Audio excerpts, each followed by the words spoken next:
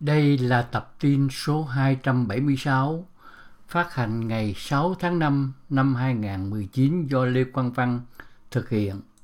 Đề tài của tập tin này là công nghệ blockchain và giáo dục quốc gia.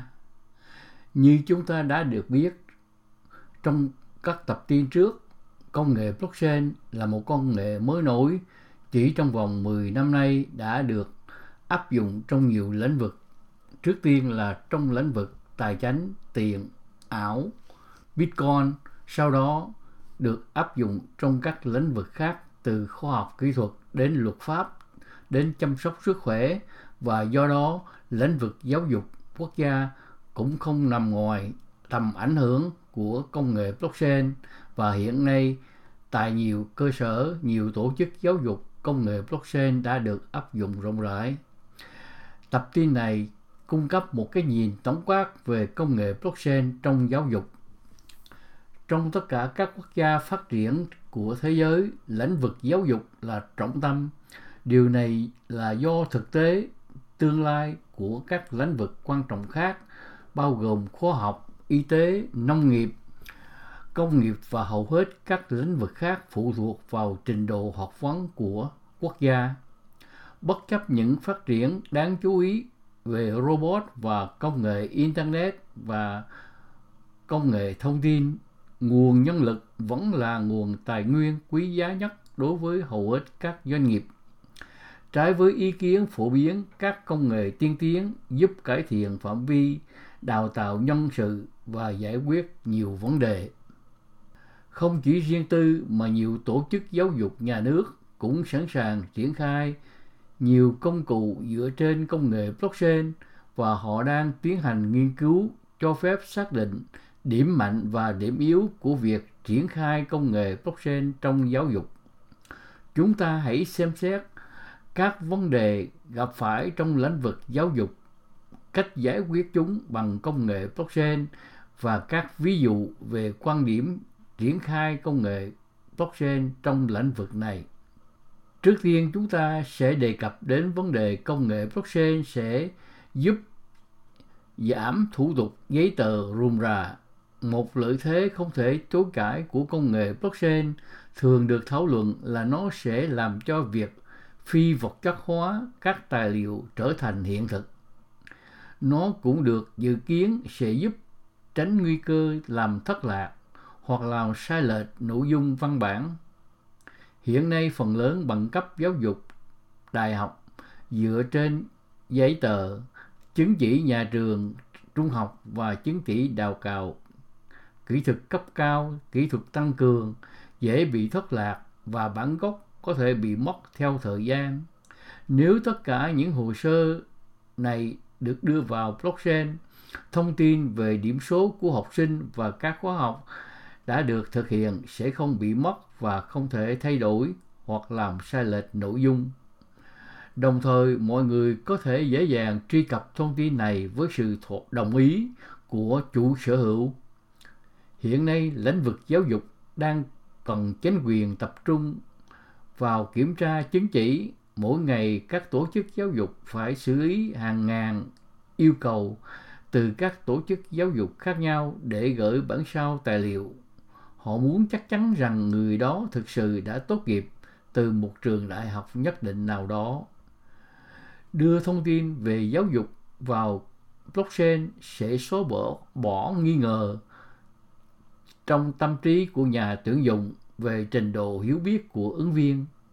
Sử dụng công nghệ blockchain để lưu trữ thông tin về trình độ học vấn của một người sẽ khiến việc giả mạo trở thành không thể.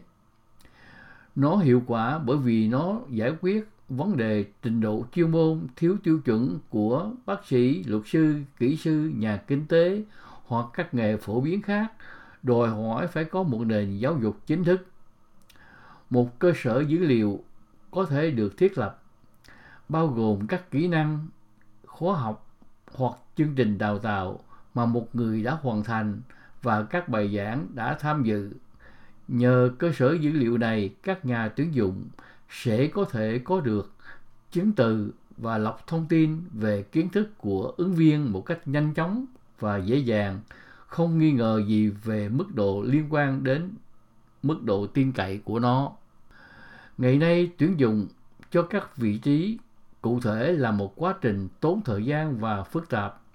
Không có thuật toán duy nhất nào có thể thu hẹp tìm kiếm, giúp rút ngắn danh sách ứng viên chỉ còn những ứng viên có kiến thức cần thiết cho nhu cầu. Thay vì tích lũy các hồ sơ và chứng chỉ giáo dục trong suốt cuộc đời, mọi người có thể ghi lại thông tin trong blockchain.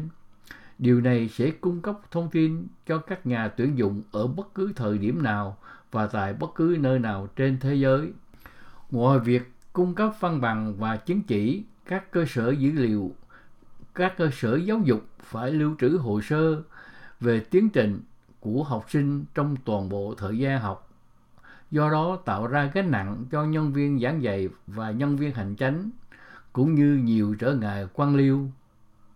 Điểm thứ hai là công nghệ blockchain sẽ giúp tiết kiệm.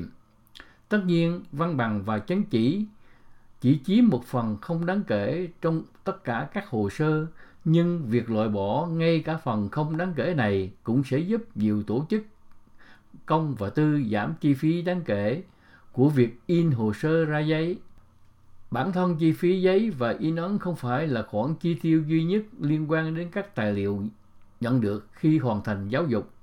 Các tổ chức và trường đại học lớn chi tiêu rất nhiều cho việc lưu trữ những thông tin này. Công nghệ blockchain, quyền kiểm soát và lưu trữ dữ liệu cá nhân với công nghệ blockchain sẽ được dễ dàng sử dụng.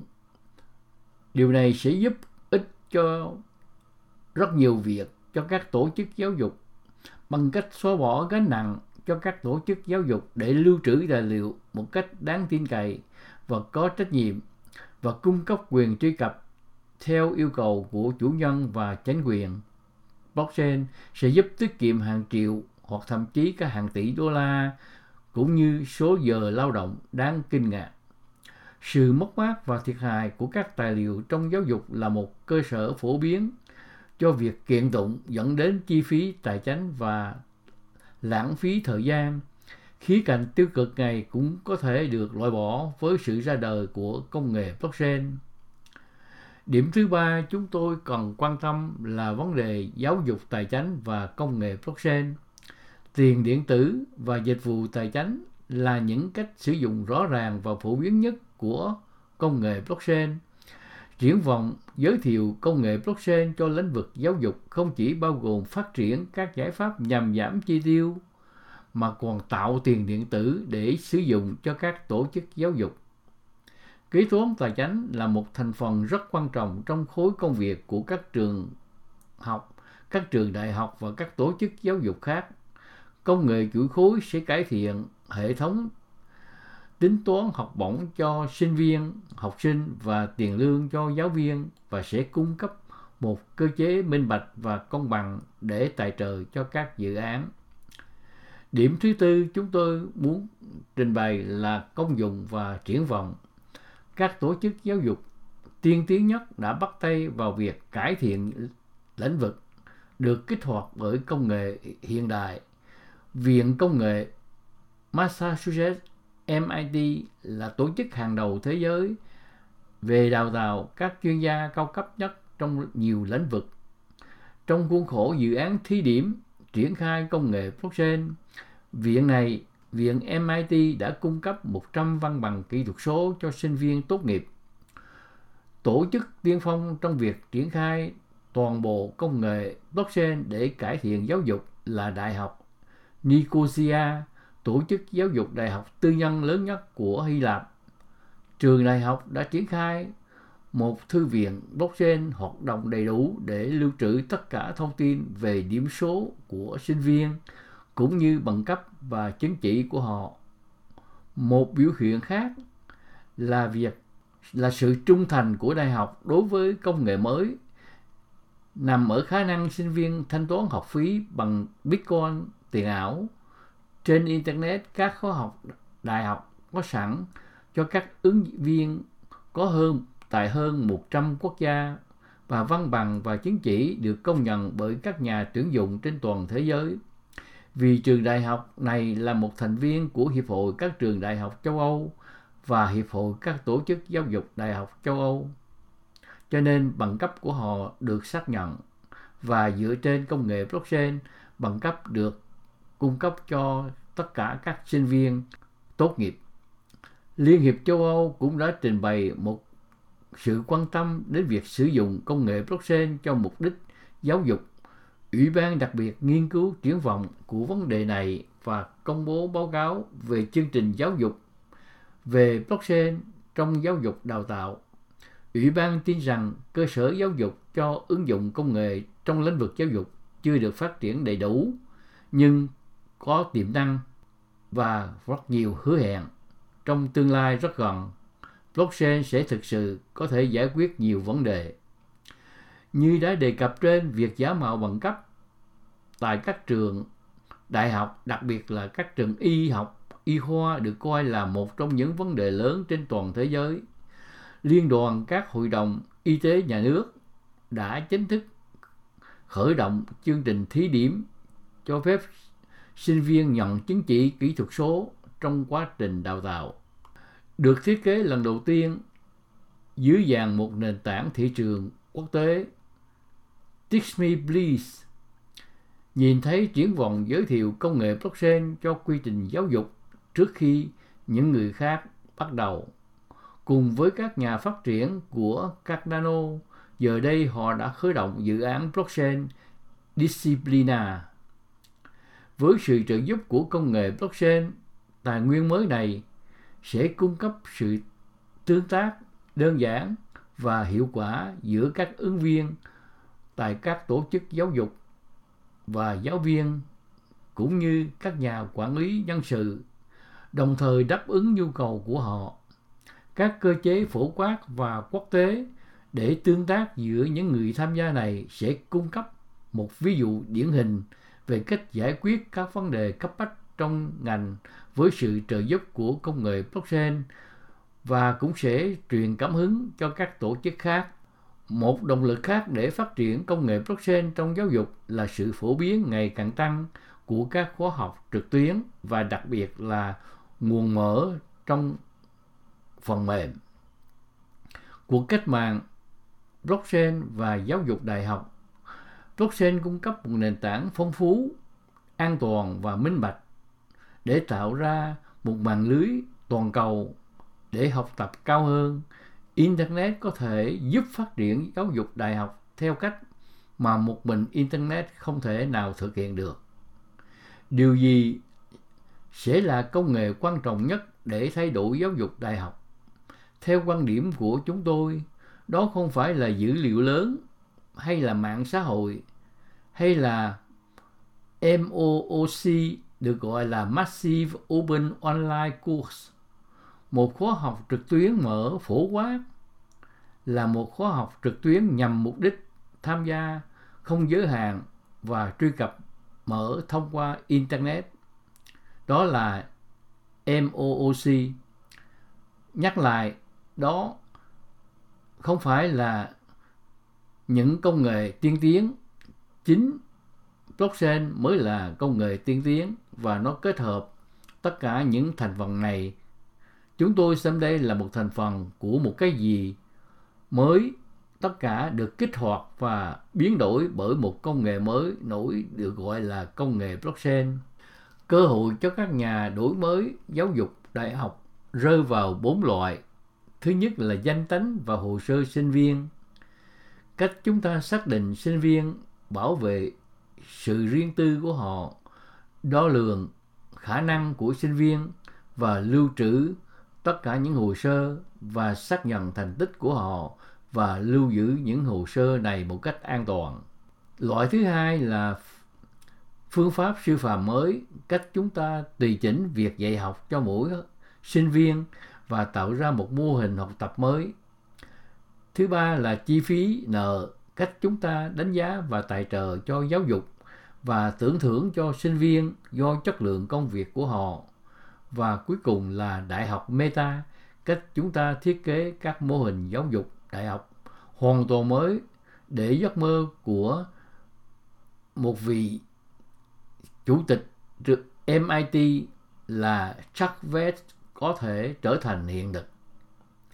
Blockchain có thể giúp chúng ta thay đổi mối quan hệ giữa các trường cao đẳng và đại học và mối quan hệ của họ đối với xã hội. Internet ngày nay kết nối hàng tỷ người trên khắp thế giới và chắc chắn nó sẽ tuyệt vời để giao tiếp và công tác trực tuyến. Nhưng bởi vì nó được xây dựng để di chuyển và lưu trữ thông tin chứ không phải là giá trị, nó đã làm rất ít để thay đổi cách chúng ta kinh doanh. Khi các giáo sư gửi thông tin cho sinh viên của họ như email, ghi chú bài giảng, thuyết trình PowerPoint hoặc bản ghi âm bài giảng, họ thực sự gửi các bản sao chứ không phải là bản gốc. Mọi người đều có thể in một bản sao tệp PowerPoint của mình nhưng không thể in tiền hoặc bằng cấp. Vì vậy với Internet thông tin, chúng ta phải dựa vào các trung gian mạnh để trao đổi những thứ có giá trị, như những trung gian này là chính phủ, ngân hàng.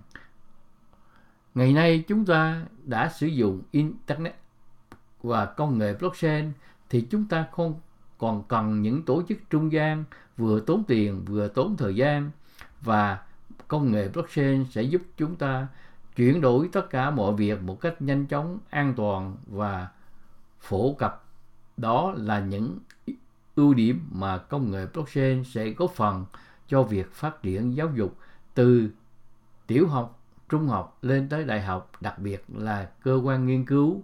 Họ sẽ sử dụng công nghệ blockchain, đặc biệt với phiên bản blockchain hệ thứ hai có smart contract, khế ước thông minh. Mọi việc sẽ được khế ước thông minh xử lý.